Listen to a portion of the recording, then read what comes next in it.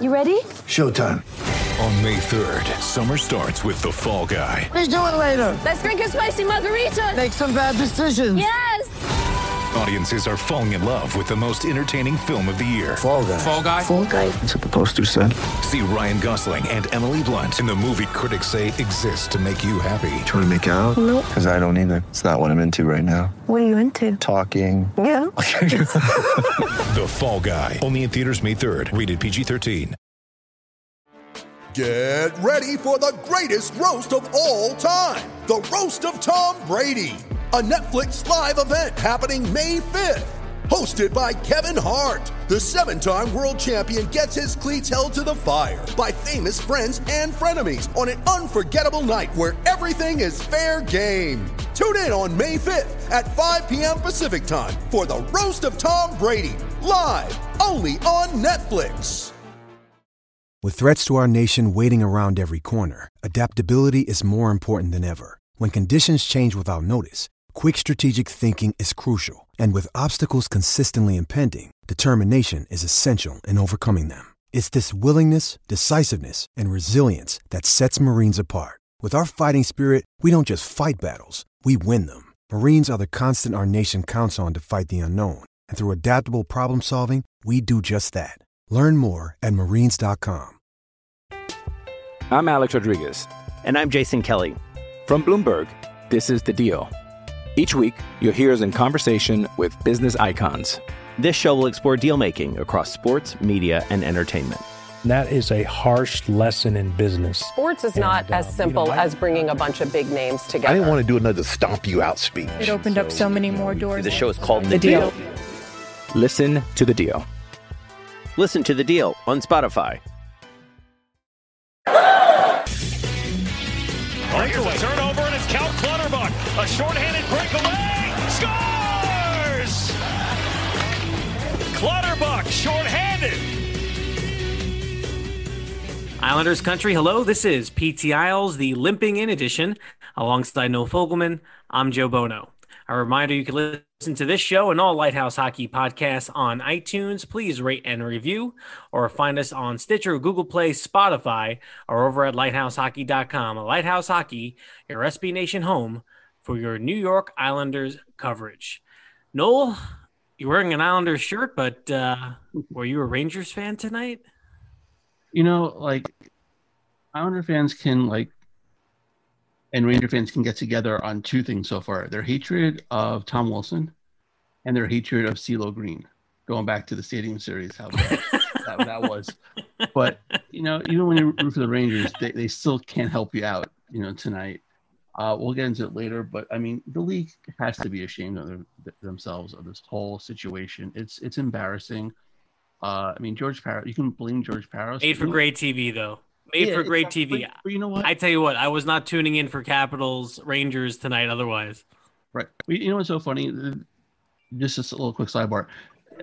And NBC's losing hockey in a couple months, but so now they decide to debut a new scorebook. It's just so funny. It's a complete train wreck. George Parros, who basically, if all you wrestling fans remember Jack Tunney from the 80s, he was a WWE president, or back there was WWE president. He was basically a figurehead. That's what George Parros is. He has no power. It's above him. It's Colin Campbell. It's Gary Bettman. But everyone's going to shit on him. So be it. He should be gone. Absolutely. There should be some sort of, I don't know. I'm just so flabbergasted by this whole thing. It's a black eye for the league. But you know what? The league wants this. And the casual fan or NHL fan, it's much like casual NASCAR fan. They tune in for what? They tune in for the crashes. I'm not a NASCAR fan. I love crashes. And if I wasn't a hockey fan, I love the fight. And that's basically what hockey is now. It's become a sideshow, and it's a shame. Well, they have to get rid of the Jack Tunney and bring in the Gorilla Monsoon to clean things up. Absolutely. Wrestling fans will get that. Well, tonight, listen, we have a PT Isles roundtable tonight. Noel and I are joined by James Nichols, co-host of the Nassau Men podcast, and Rob Taub. They are also co-editors for NYIslesblog.com. That they became that earlier this year and have done a great job assembling a team of writers this season. James, Rob, how you doing? Doing pretty well, Joe. How you doing? Glad to be here, guys. Good to see you. And James, you were about a week and a half, 2 weeks into married life? What's the update? What can you tell us? It feels the same as not being married, but living with my wife for over a year and a half now. So not much has changed except my title. I feel, I guess, more important, but not really. Trust me, and, I'm going on 20 years. It gets worse. the title, not the marriage. Well, James is still on the honeymoon period to where it's not an issue for him to be doing podcasts, day in and day out, multiple times a week, and missing their Netflix time together and other types of occasions. So I had that period as well. Now I get ugly. I get side eye anytime I got to go into a room with a microphone. But let's talk about our New York Islanders who they won those back-to-back games, Rob, against the Rangers. You felt like, wow, you know what? This could have gone south real quick. And then they shut them out 4-0 and 3-0. Varley, amazing 3 consecutive shutouts. They do it against their crosstown rivals. And you're going, you know what? They might be able to build some momentum here looking at the schedule to going into the playoffs and maybe kind of turn this thing around. And then against a 28-year-old rookie goaltender that hasn't played in the year, they lose back-to-back games to the worst team in the league. How concerned are you at the moment? I was on a podcast with another person. I said, I'm going to go with a 5 out of 10 if I was doing it out of 10. I think there were some things over the last 2 nights that made you really raise an eyebrow, but I got to go with what a lot of people have said, where it's an emotional letdown. The old Ranger hangover, we haven't used it in a long time because the Islanders have just battered the Rangers for the past 7 years. And usually they've come out on the other side when they played their next game. But I think the emotional letdown was kind of there the last 2 nights. So I wouldn't be totally over concerned. Look, they still built leads. They played pretty well to get those leads. Just a few mistakes, a few bad plays, and they gave Michael Hauser his 2 wins in the NHL. But I'm not totally over concerned. If it happens again tomorrow and Saturday, I'm going to disregard Monday because the Bruins are a totally different animal than the Devils. Then it could be turned up to like a 9 or a 10. James, your level of concern? Let's use it on the same 1 to 10 scale. If Rob's a 5, you are a... Yeah, I'll say, about a 4. I'm not overly concerned either because, this is a classic tale of what did you do for me lately, right? And the fans are freaking out about the 2 drop games to the bottom of the barrel team in the NHL, which is understandable. But time and time again, the Islanders have shown that they know how to raise their level when it counts. So, it was concerning to see them lose to a 6th-string ECHL goalie. But, in the second game of the back-to-back, they didn't have, Barzal in the lineup, and that was maybe a little bit of rest, maybe a little bit of a message. But, going into the playoffs, I think it's a clean slate. And at this point, who they're going to play, where they're going to play is pretty much pick your poison, right? Everyone's firing on all cylinders going into the playoffs. Taylor Hall with the Bruins is a nice addition for them.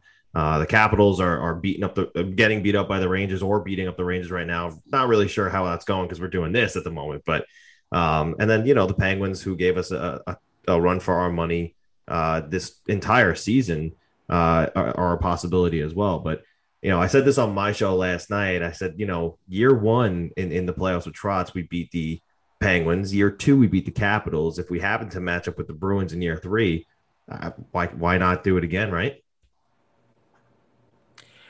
Well, listen, I think I don't know how you feel. I've kind of hit the wall of this season watching this team. I know they talked about that with the team Barry Trotz did last night. Hey, listen, they played deep into the summer, right? And they had, they played 30 some odd playoff games last year. And then it's a 56 game sprint to this season. He really wasn't getting on these guys as much as he could have after the game. And really has faith still in this group that they're going to be able to turn this thing around and that, that their effort will be there when the games count. And, there was a letdown, and I understand that there was home ice on the line. I put out a tweet actually before the Buffalo game started, and I said, if the Islanders win out, do they win the division? And I say no. Right. And, after the Buffalo game, it was, if the Islanders win out, do they finish in 3rd? after these two losses? Because right now it feels like more than likely they will probably end up being in the 4th spot. And you know what? You're either matching up against the Penguins or the Capitals, and it's been that way for a long time now that you're probably going to match up in round 1 against the Penguins or the Capitals. Yeah, and we played this game before with both these teams. We played well against the Bruins this year. And I don't really want to have to worry about them until potentially the second round. That's the unknown in the playoffs. We haven't seen an Islander Bruins playoff series in quite some time, so it's getting that is away.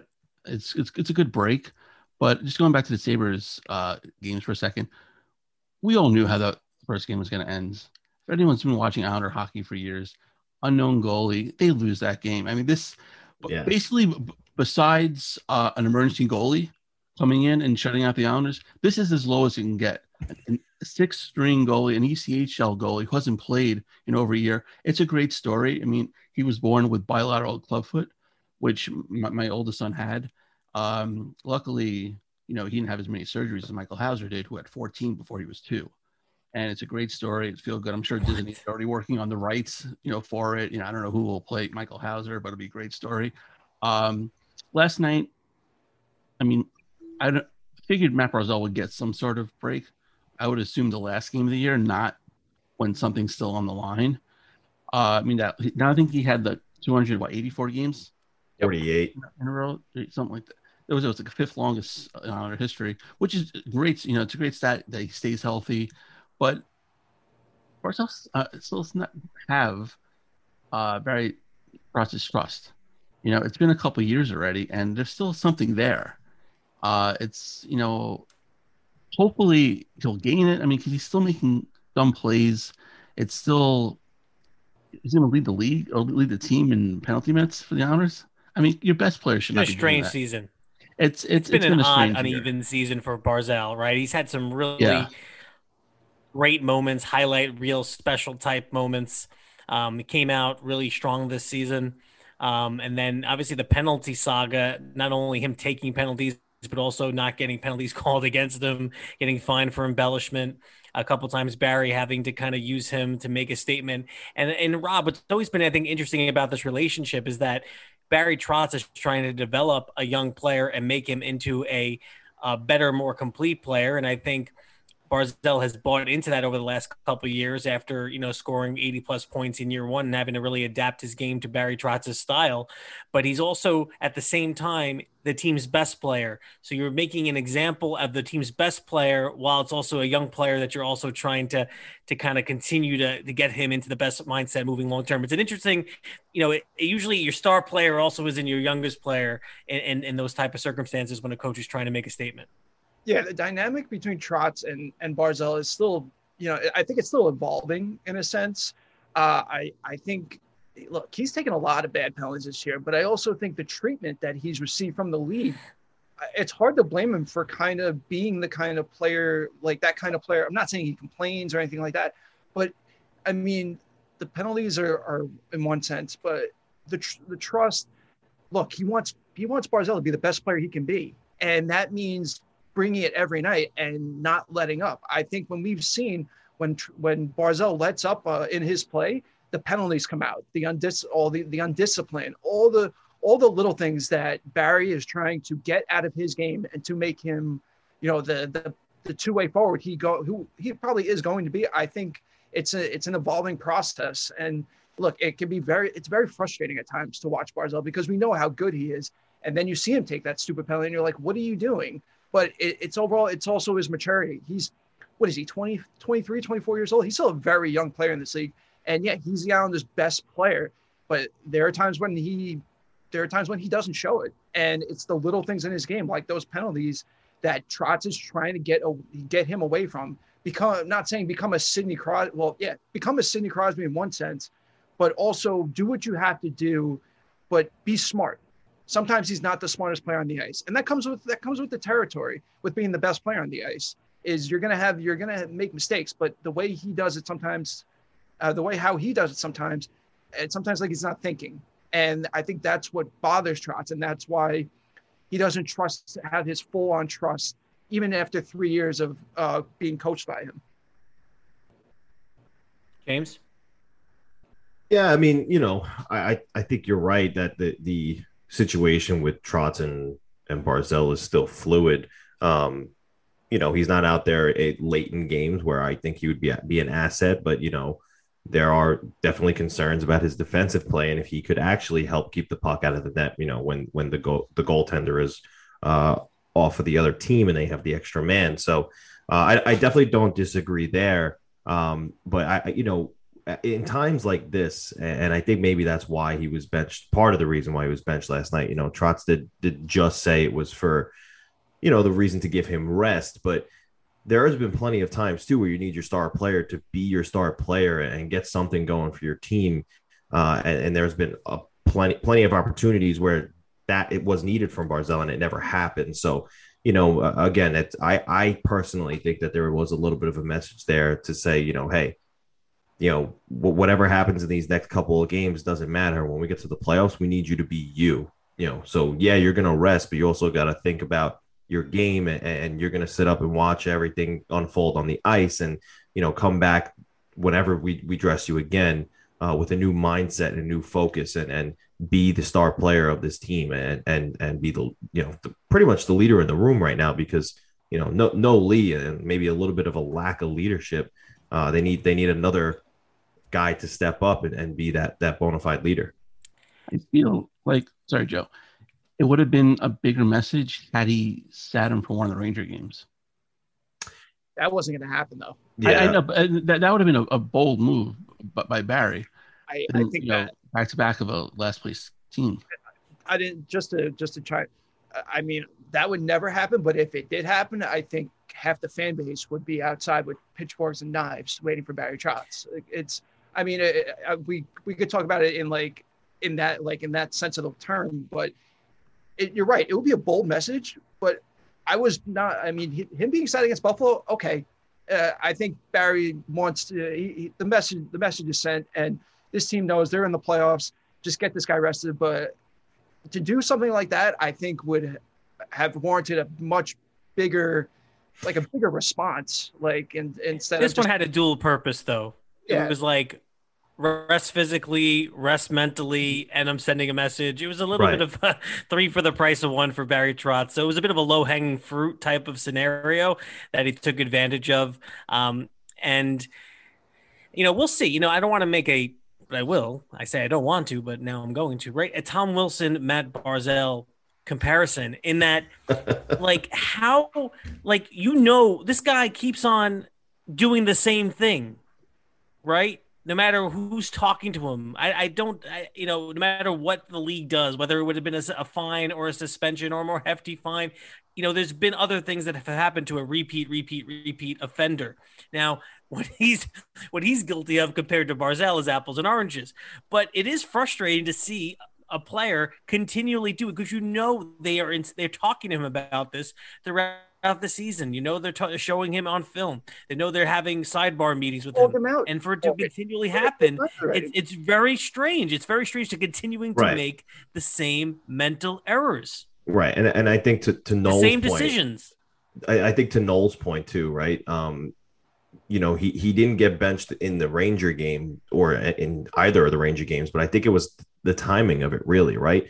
He was prevalent in those games. And then when it came to that Buffalo game where, they, again, like we said, were addressing their 6th string goaltender. They didn't have a Jack Eichel. They didn't have a Taylor Hall, pretty much an AHL team with Sam Reinhart on it. You need your best player to be your best player. And in that first game against Buffalo, he was a ghost out there. And that's not something that should happen when you're playing the last place team in the NHL and you're a supposed top 10 center in the league. So I think the message was sent after that first Buffalo game, just to be like, hey, this is the time where you need to, bank 3 points easy. And you did nothing.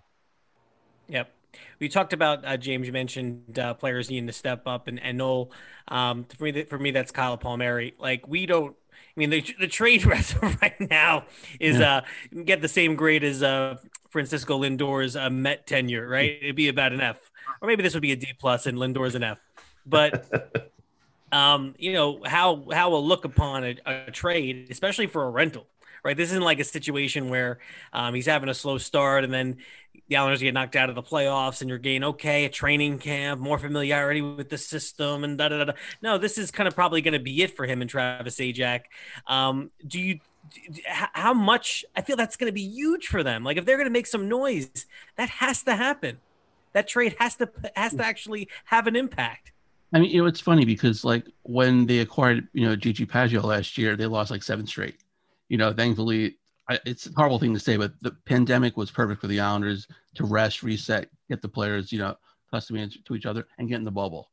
But that being said, Paggio made contributions. That first game against the Rangers, he had that big fight. He scored a goal. But Palmieri is like, you haven't seen anything. And the funny thing is AJ Greer, who was sent to Jersey, was called up by the Devils. So right now he has 1 less goal than Kyle Palmieri. And it'd just be kind of funny to see AJ Greer score against the Islanders because that's going to happen next game. Something is going to be, he's going to be productive and do something. But I'll give Kyle Palmieri a clean slate in the playoffs. Same thing with Travis Zajac, but Zajac's not as important as Palmieri because they still have Leo Komarov. I can't believe I just said that, but Leo's been good with Barzal on that line, and Islander fans can kill me. He needs to be on that line with Matt Barzal. He needs to be. He needs to be because who else are you going to throw out there right now? That plays similar. But I would feel better about that if the other lines have been working, right? So if lines 2 and 3 are clicking, and then you're saying I can live with Komarov on the first line because I don't want to shake up the chemistry of the other 3. But I mean, we haven't really found a spot where Palmieri is flourishing, and they haven't even tried it. Well, I will say this: the second line as of late actually has been playing pretty well. Yeah. Beauvillier is starting to wake up. The trio of Nelson, Beauvillier, and Bailey are starting to wake up, and they're going to, hopefully take what they did in the playoffs last season, and I think they might do it again. However, I think the problem here is that they've tried everything as far as line combinations, right? And, the last thing that they have to attempt is to put Kyle Palmieri on that first line, which they haven't done yet. Right. He hasn't clicked anywhere. And I don't know how much of that is his fault, because aside from the 3 players on the second line that I just stated, who really has been clicking since the trade deadline or even a little bit before the trade deadline, because they had kind of just stumbled into it and they're still stumbling. So a lot of well, here's a question, right? If Komarov's on the first line, Travis Zajac isn't even part of this. He's not part of the lineup. Right. And I said, right. Because I'm going to play Paggio, Palmieri, and Wahlstrom. Yeah. I said from the get-go that I think Zajac was a necessary acquisition, but to be a 13th forward, I don't know that he actually has a spot. Right. I don't know that he actually has a spot in this lineup because. But he had a spot because everyone thought Komarov would not have a spot. Komarov's on the first line. You see what I'm saying? Like, right. It's having Komarov on there is also then putting Zajac not in the lineup. At least that's the way I would expect those lines to be rolled out. Right. Rob? I will say this about Palmieri. He was brought here for the playoffs. I know, and I agree with you, Joe, the grading, the whole grades, we're giving him, it would probably be an F or a D+ right now. But Lou Lamoriello brought him here for the playoffs. That was the main goal, to have him make impact in the playoffs. Sure, and I agree with James. He hasn't found his niche yet, and they've tried everything except the first line, which we've been barking about for like 2 or 3 weeks now. So maybe it happens in these last 2 or 3 games. Who knows? But he's here for the playoffs. If he doesn't show up in the playoffs, then the trade was a complete failure, an absolute complete failure. So I'm willing to give Palmieri, because I watched him for a long time in New Jersey, and I've seen how good he can be.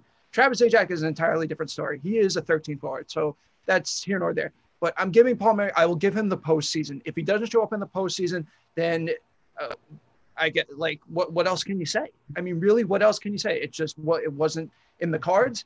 But if he gets going in the postseason, all will be forgiven from how bad he's been so far. And the thing with that is, like, he's playing for a contract, whether it's here or someplace else. So he has to produce for himself, and like he was ready for the power play also. And I believe his only goal was on the power play, but it's been non-existent. So, I mean, it's just like, I'll give you the reset, in the playoffs, but he has to show at least a pulse in the games leading up to the postseason. And that's a good segue to, we want Palmieri to show a pulse. You want the Islanders to show a pulse. And this idea of, can a team just flip the switch after playing? It's not just losing back-to-back games to the Sabres. They have a very pedestrian record after Anders Lee injury. I think Andrew Gross put out a stat that I couldn't believe. They think that the Rangers are the only team that they've beaten regulation since April 6th. Yeah, something like that. Right? Yeah. They haven't won a lot of games in regulation at all. So, if I'm going to play the glasses half full, I'm saying to myself, in the playoffs, the ice gets smaller, and this is the Islanders type of game, and the game is going to get tighter, and that's going to, they're going to find they're going to be a difficult team to play against because they were built this roster for playoff style hockey. That's all I can tell myself. And listen, they still have given up the second least goals in the league, so that is still what they do best, is keeping the puck out of their net when they're playing well, and that can really frustrate a team. But can they have that counterattack offense that is taking, opportunistic, like they have been in the past, and score enough to beat a team like the Washington Capitals or the Pittsburgh Penguins? Because I tell you what, if they play game one and they lose 3-0, people are going to be ready for a 5-game series at best. I agree with you. I agree with you, Joe. I think they are going to turn out. I think we've seen that this team can flip it on when the playoffs comes. We saw it last year. Sure, they had the break from the pandemic, but like Barry Trotz said last night, this team is battle tested, and he trusts his guys that they'll be ready. And we could go on and on about how bad these last two games were, but this is a playoff hockey team, and when they're on their game, they're one of the toughest teams to beat in the league. And we saw it earlier this year when they had that long winning streak, like they always do now, that they're on top of their game and no one can stop them. The whole thing with Anders Lee, I got to give it. I just think the leadership, and we mentioned it before, and this is where Matthew Barzal comes into the picture. He's got to be a leader, and he's also been one of those guys who has not been great since the trade. And I can see why it can have an adverse effect, because you lose one of your line mates, but that's your time when you need to step up too. But I think this team will be ready for the playoffs. I don't think that the scoring can dry up, whatever. We've seen now over the last 3 years that this team has a problem after the trade deadline, whether it's something in the room, something in their mentality, something switches after they do a move at the trade deadline, that it just, something doesn't. Maybe, you know what? Maybe they should not get the perfect fit at the trade deadline. Maybe they should get a player that makes no sense. It won't be an instant Islander way type of acquisition, because that's all we heard about. Pajot and Green, these guys fit into exactly what a Barry Trotz team wants. Same thing with Pajot and Palmieri. And know what? They don't win games with those guys. They needed someone who did something completely different than the Islander way. That was going to help. I never thought of Palmieri as the perfect fit. I thought of him as the right fit at the right time, because they needed another forward. That was a given. But I just think give these guys a few more days, let them get settled, let them get ready for the playoffs, and then all bets are off, because the playoffs are a total crapshoot.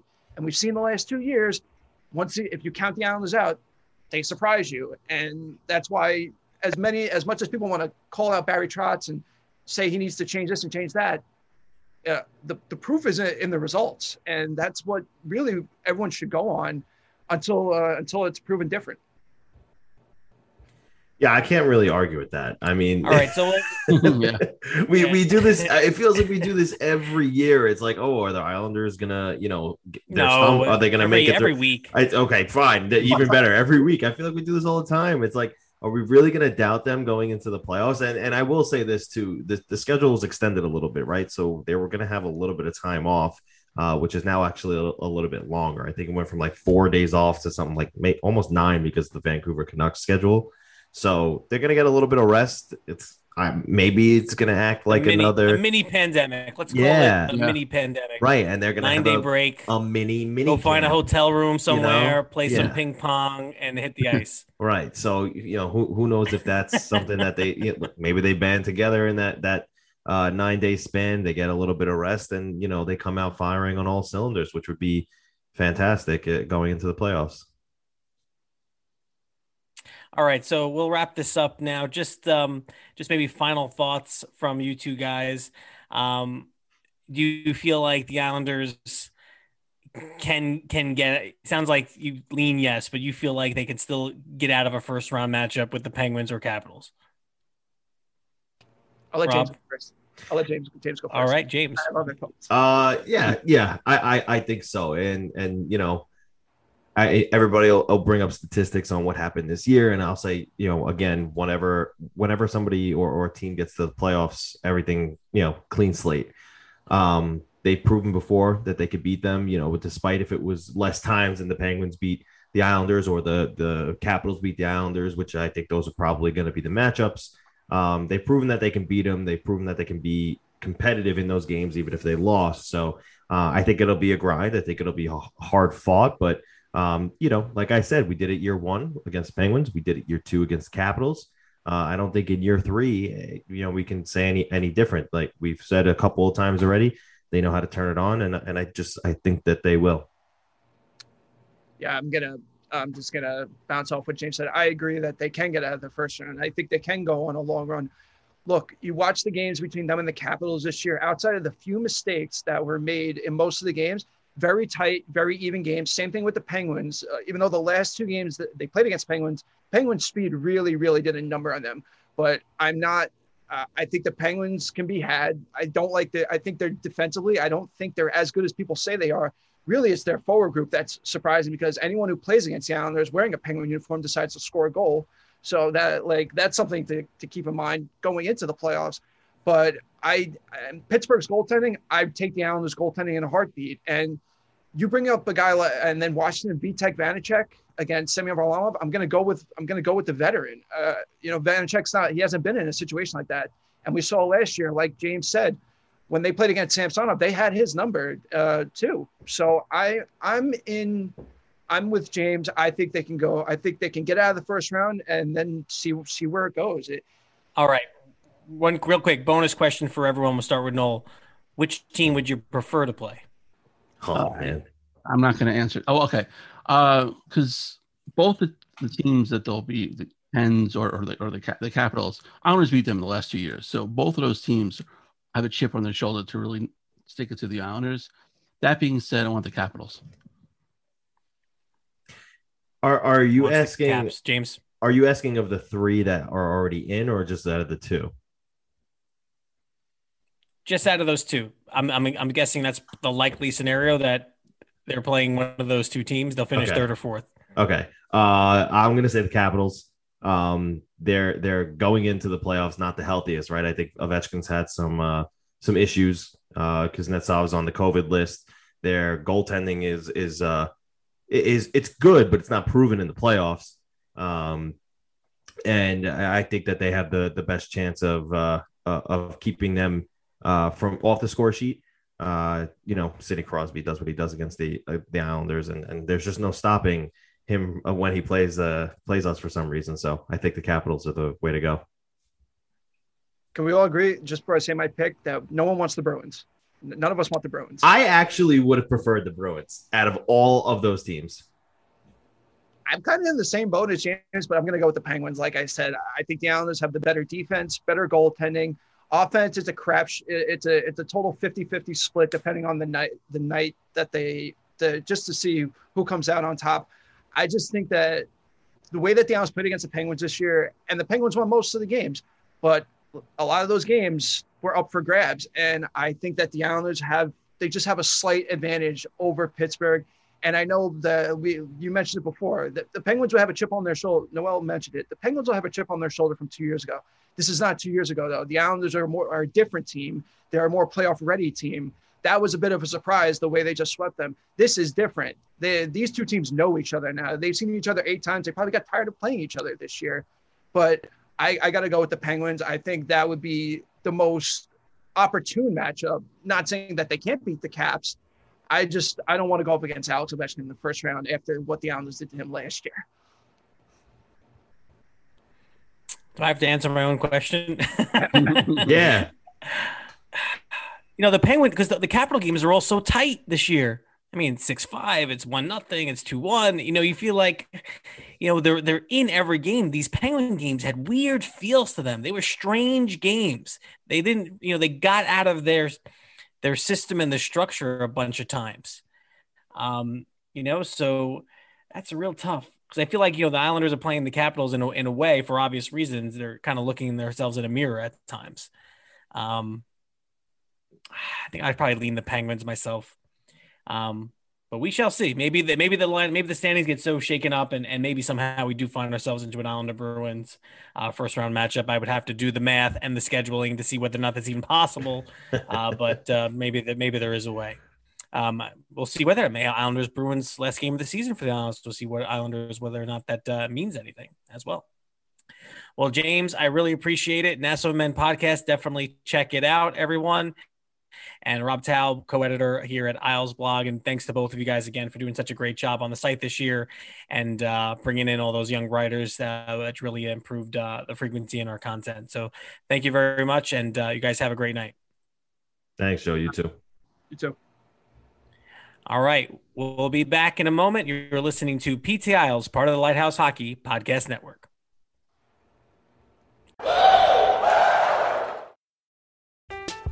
I'm Alex Rodriguez. And I'm Jason Kelly. From Bloomberg, this is The Deal.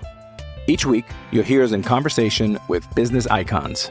This show will explore deal-making across sports, media, and entertainment. That is a harsh lesson in business. Sports is not as simple as bringing a bunch of big names together. I didn't want to do another stomp you out speech. It opened up so many more doors. The show is called The Deal. Listen to The Deal. Listen to The Deal on Spotify. We're back. PT Isles, Joe Bono, and Noel Fogelman. And this is our Isles Buzz segment. News and stories around the NHL and the New York Islanders. And we started the show with it, but this Tom Wilson, you were really angered by this, Noel. This really got under your skin. I mean, you were really pissed off about this. He got the instigator, Tom Wilson, finally got Noel Fogelman. It's such a shame because he is such a good player. First round pick. He's perfect on that top first round pick, yeah. Any team would take him. I would if he would cut out the bullshit, I'd take him in a second. He'd be a perfect winger on Matt Barzal's line.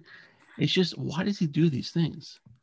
But you know what? The league enables him, and he's going to keep doing this until someone really gets hurt. I mean, we know he ended Lubomir Vishnevsky's career. Like, was it? I guess you can say, was it 6 years ago already? That long? Wow. But he's going to do something worse, or even worse, someone's going to pull a Chris Simon and just whack him over the head, and could even end his career, or worse, kill him. It's such a black eye for the league, but the league doesn't seem to mind, which is it's a real shame. And they could have avoided what happened tonight. We all enjoyed, of course, watching the crashes, like you mentioned. Everyone tuned in for the crashes. They wanted to see people drop the gloves. Had those really humorous photos of the penalty boxes overflowing with players for both sides. This will be on Sports Center because of what had happened, I'm sure, as well. But the obvious thing was, by suspending him, first off, you send a message to him as a repeat offender that will not be tolerated, number one. But you would have avoided that. Perhaps there would have been a fight at some point with one of the other enforcers on the Capitals and a Ranger, fine. But that would have been it. You would not have had happened what happened tonight. I was watching the intermission report, and Patrick Sharp's talking about, it was an interesting conversation. I'm not sure if you saw it. No. But he was saying how he liked how all the players on the teams matched up against their own weight class for the opening face-off. Like, no one was taking on someone who wasn't, up to the task of battling him. He goes, that was the right way to do it, which is an interesting way of talking about just agreeing to having a brawl. Right. But it is the maximum allowed by the CBA. all right. At first, when I saw that, I said, okay, well, he's going to be fined the maximum amount that was negotiated in. Okay. But where's the suspension? Yeah. $2,000, for embellishment for Barzell. Someone, put out that I guess Lundqvist or someone got fined how much about squirting a water bottle. Yeah. And he does that. And really didn't make much sense. And I'm not sure if we've gotten any really good answers from the league thus far. Yeah, I don't think you will now. I mean, it's way past that point. The league doesn't have to explain anything. They basically gave their statement. He got fined for what he did, and that's it. They're moving on. And the fine, I mean, who cares about a fine? It's like, $5,000 chump change for these guys. But even sending a 1-game suspension wouldn't have done anything. For, like you said, a repeat offender, he's got to be gone for the playoffs to really send a message to the Capitals that this will not be tolerated anymore.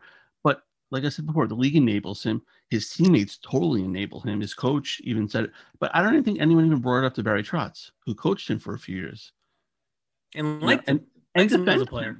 Yeah, I mean, of course, he's your guy, you can defend, but there has to be, you want him in the lineup. He does more, good than harm. You would hope he does more good than harm because he, like I said, he can score. He's an instigator. But when he cuts out the bullshit, he's a really good player. And then I'm sure you saw the tweet by the Capitals last night. Oh my God! Which that intern. Yeah, I'm guessing he's an intern.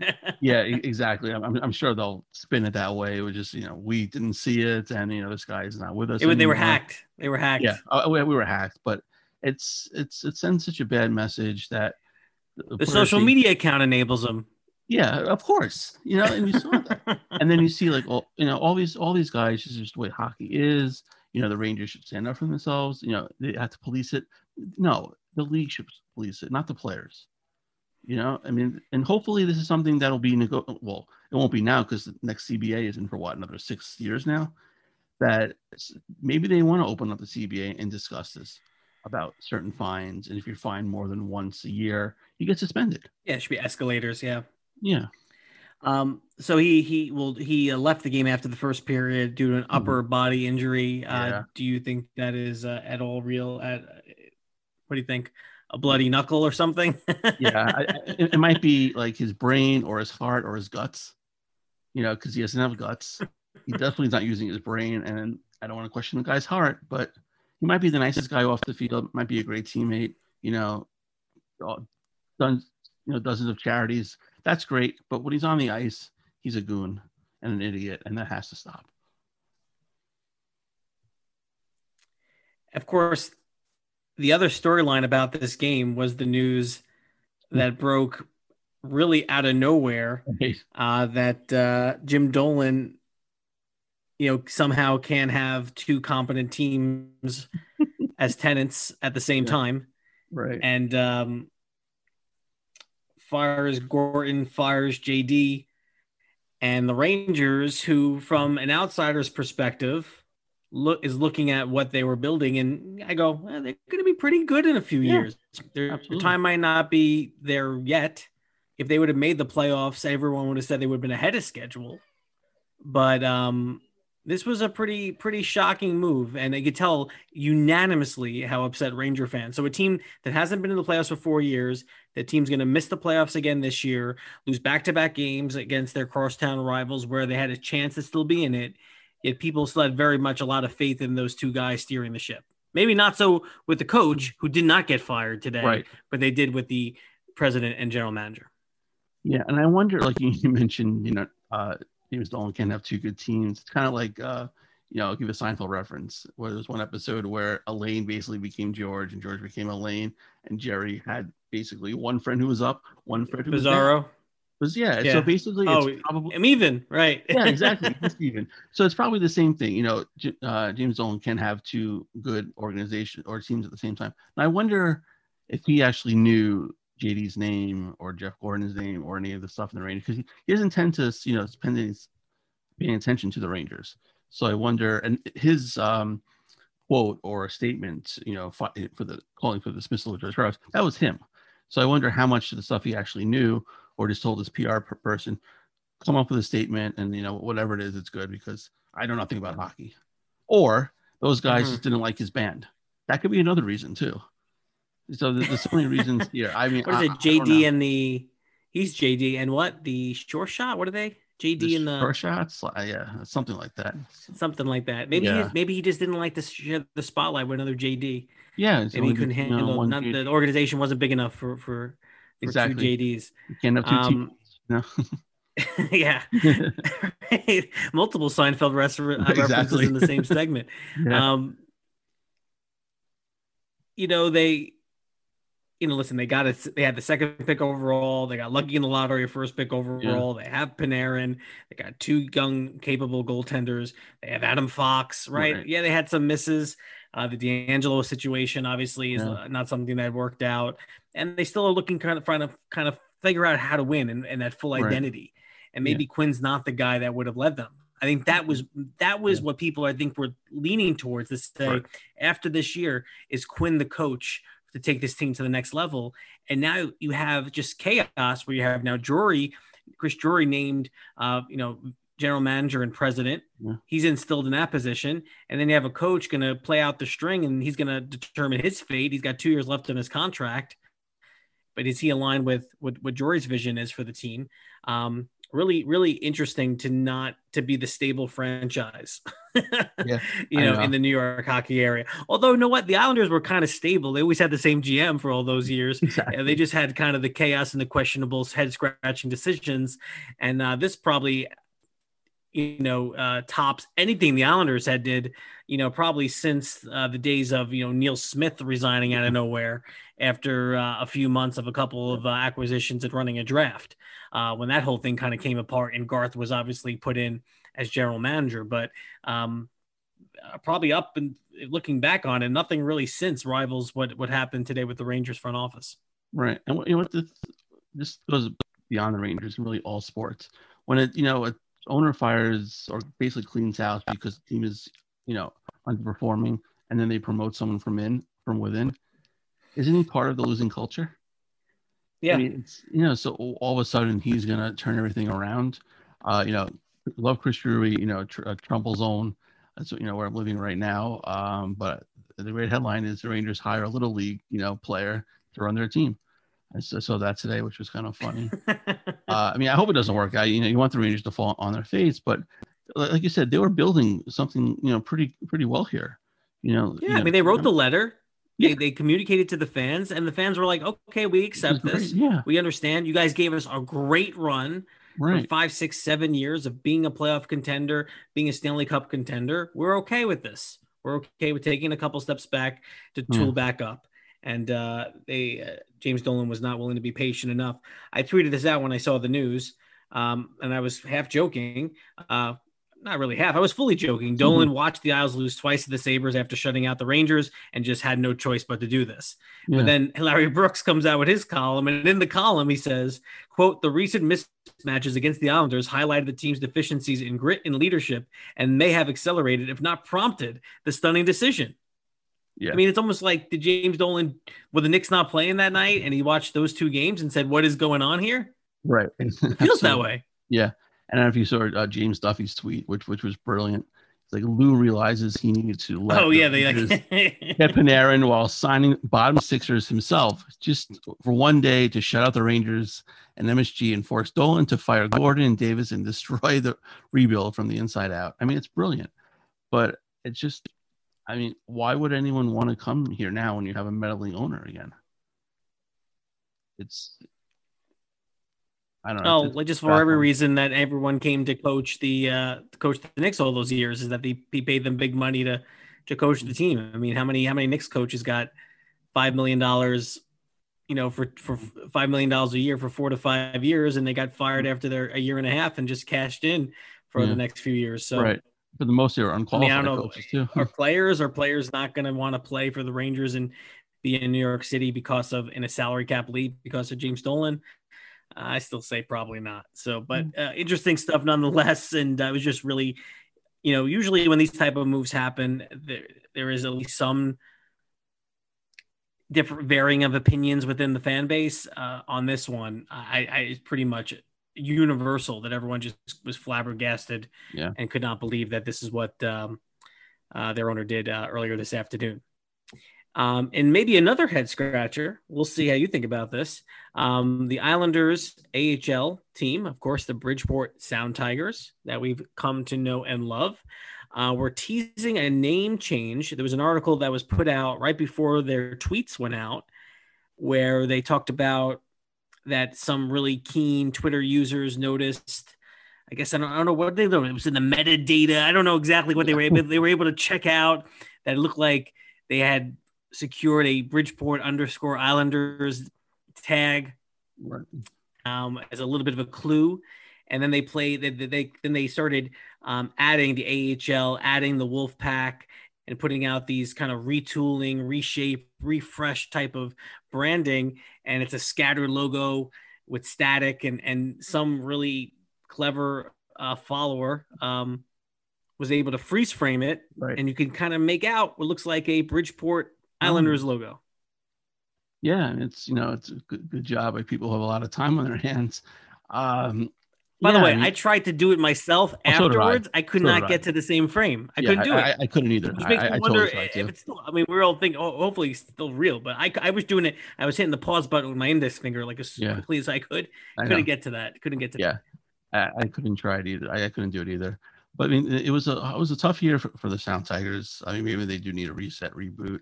They'll likely finish with the fewest points in the AHL. Only played 24 games because of the 3-team Atlantic Division. But they played well the last 6 games. I think they were like 4-0-2 or they're 5-0-1. I mean, that stretch could save Brent Thompson's coaching job because, all Islander fans have to hate Brent Thompson for some reason because we have to worry about our AHL coach because allegedly he hasn't developed any forwards. But that being said, if they do change the name, so be it. And people are going to play, well, there's no islands, in Bridgeport. Well, there are no lakes in LA. There's no Jazz in Utah. Team names are team names. They don't have to really be connected to, a city. They just change, well, whatever. And then people also think that this could be, a move towards the Nassau Coliseum when the Islanders move to the new arena in Belmont. I don't think so. I mean, everyone was basically speculating for years that the Islanders or the Sound Tigers would move to Long Island eventually. It makes no sense to me. You want to kind of expand the fan base, and Bridgeport's a perfect spot. And it's also if it was coinciding with them, if it was coinciding with a move, I think it would make more sense. But the fact that they're going to be in Webster Arena in Bridgeport to change the name, it feels a little we're not seeing the full marketing plan underneath why they're doing it. Whereas if they were shifting over and going to play minor league hockey at the Nassau Coliseum, which I'm sure for Islander fans would be amazing. I mean, I think they would draw really, really well there. If there were games at the Nassau Coliseum for an AHL affiliate, it would make more sense, and the timing would make more sense. But I'm not going to make a huge deal over it. But certainly people seem to be scratching their heads as to the timing and the decision to do this. Right. But then if you change it, from Bridgeport Islanders to what? Long Island Islanders, then you're going to go, we're going to the Islander game. Oh, which one? Oh, the AHL one. Oh, okay. Not the Islanders, not the Islander Islanders. Oh, you're doing the AHL Islanders. So that's a good question. So what would they be? Let's play this out. So since they're the Bridgeport Sound Tigers are likely to become the Bridgeport Islanders, if the Bridgeport Islanders started playing games at the Nassau Coliseum, they would be the Uniondale Islanders? Yeah, would you call them that? Right. I mean, you could, but they do have the Long Island Nets, but there's also Brooklyn Nets. But the Brooklyn Nets don't play, 5 miles away, so it's a little different. Well, and the word island isn't already in there, right? Yeah, Long exactly. Island Islanders. Right. So it's Long Island Islanders would be kind of ridiculous. So exactly, but that's something. So now you're limiting. So now it makes me think there's no way they're going because they don't have a name. They don't have the city name. So that's why they won't go back to Long Island. They don't have the city name squared away. Or you can just call them the LI Islands, but who knows? Not bad either. And we're still waiting to see capacity for whether or not they raise things up for the playoffs here. They made an announcement a little while ago, around 33% for indoor stadiums and arenas. Earlier today, they made the announcement for Yankee Stadium and Citi Field that they're going to have vaccinated and unvaccinated sections of fans. Vaccinated sections can be right on top of each other, but you still got to be wearing masks, and then everyone else in other parts of the ballpark will be scattered. So we'll wait and see whether or not anything changes to the indoor seating capacity. Laura Curran, county executive, was pushing for 50%, but as of now, it's stuck on that 33% number come playoff time, which is about 2 weeks away. Yeah, I mean, it's going to be hard to kind of increase that number now when you have to sell tickets and whatnot. So it's going to be interesting. And maybe as they advance further in the playoffs, maybe in the second round or the conference finals, they can expand it. But I'd imagine for the first round, it'll still stay at 33%. Yes, sir. All right, Noel. Well, this is fun. A lot to talk about. The news that broke over the last couple of days, and we'll be doing another show certainly probably before the playoffs begin, and we'll see whether or not the Islanders are able to turn things around just a little bit, get some good vibes and good momentum going before the start of the playoffs. Special thanks again to James Nichols and Rob Taub for joining us for the roundtable. Coming up next for the Islanders, they play the New Jersey Devils at home at the Coliseum. The next two games, that is tomorrow night, Thursday at 7 p.m., and then Saturday again at 7 p.m., and then the last game of the regular season, a made-up game. They go to Boston to take on the Bruins on May 10th. We'll see whether or not that game has any impact on the standings. For Noel Fogelman, I am Joe Bono. We will talk to you next week, Islanders country. Good night.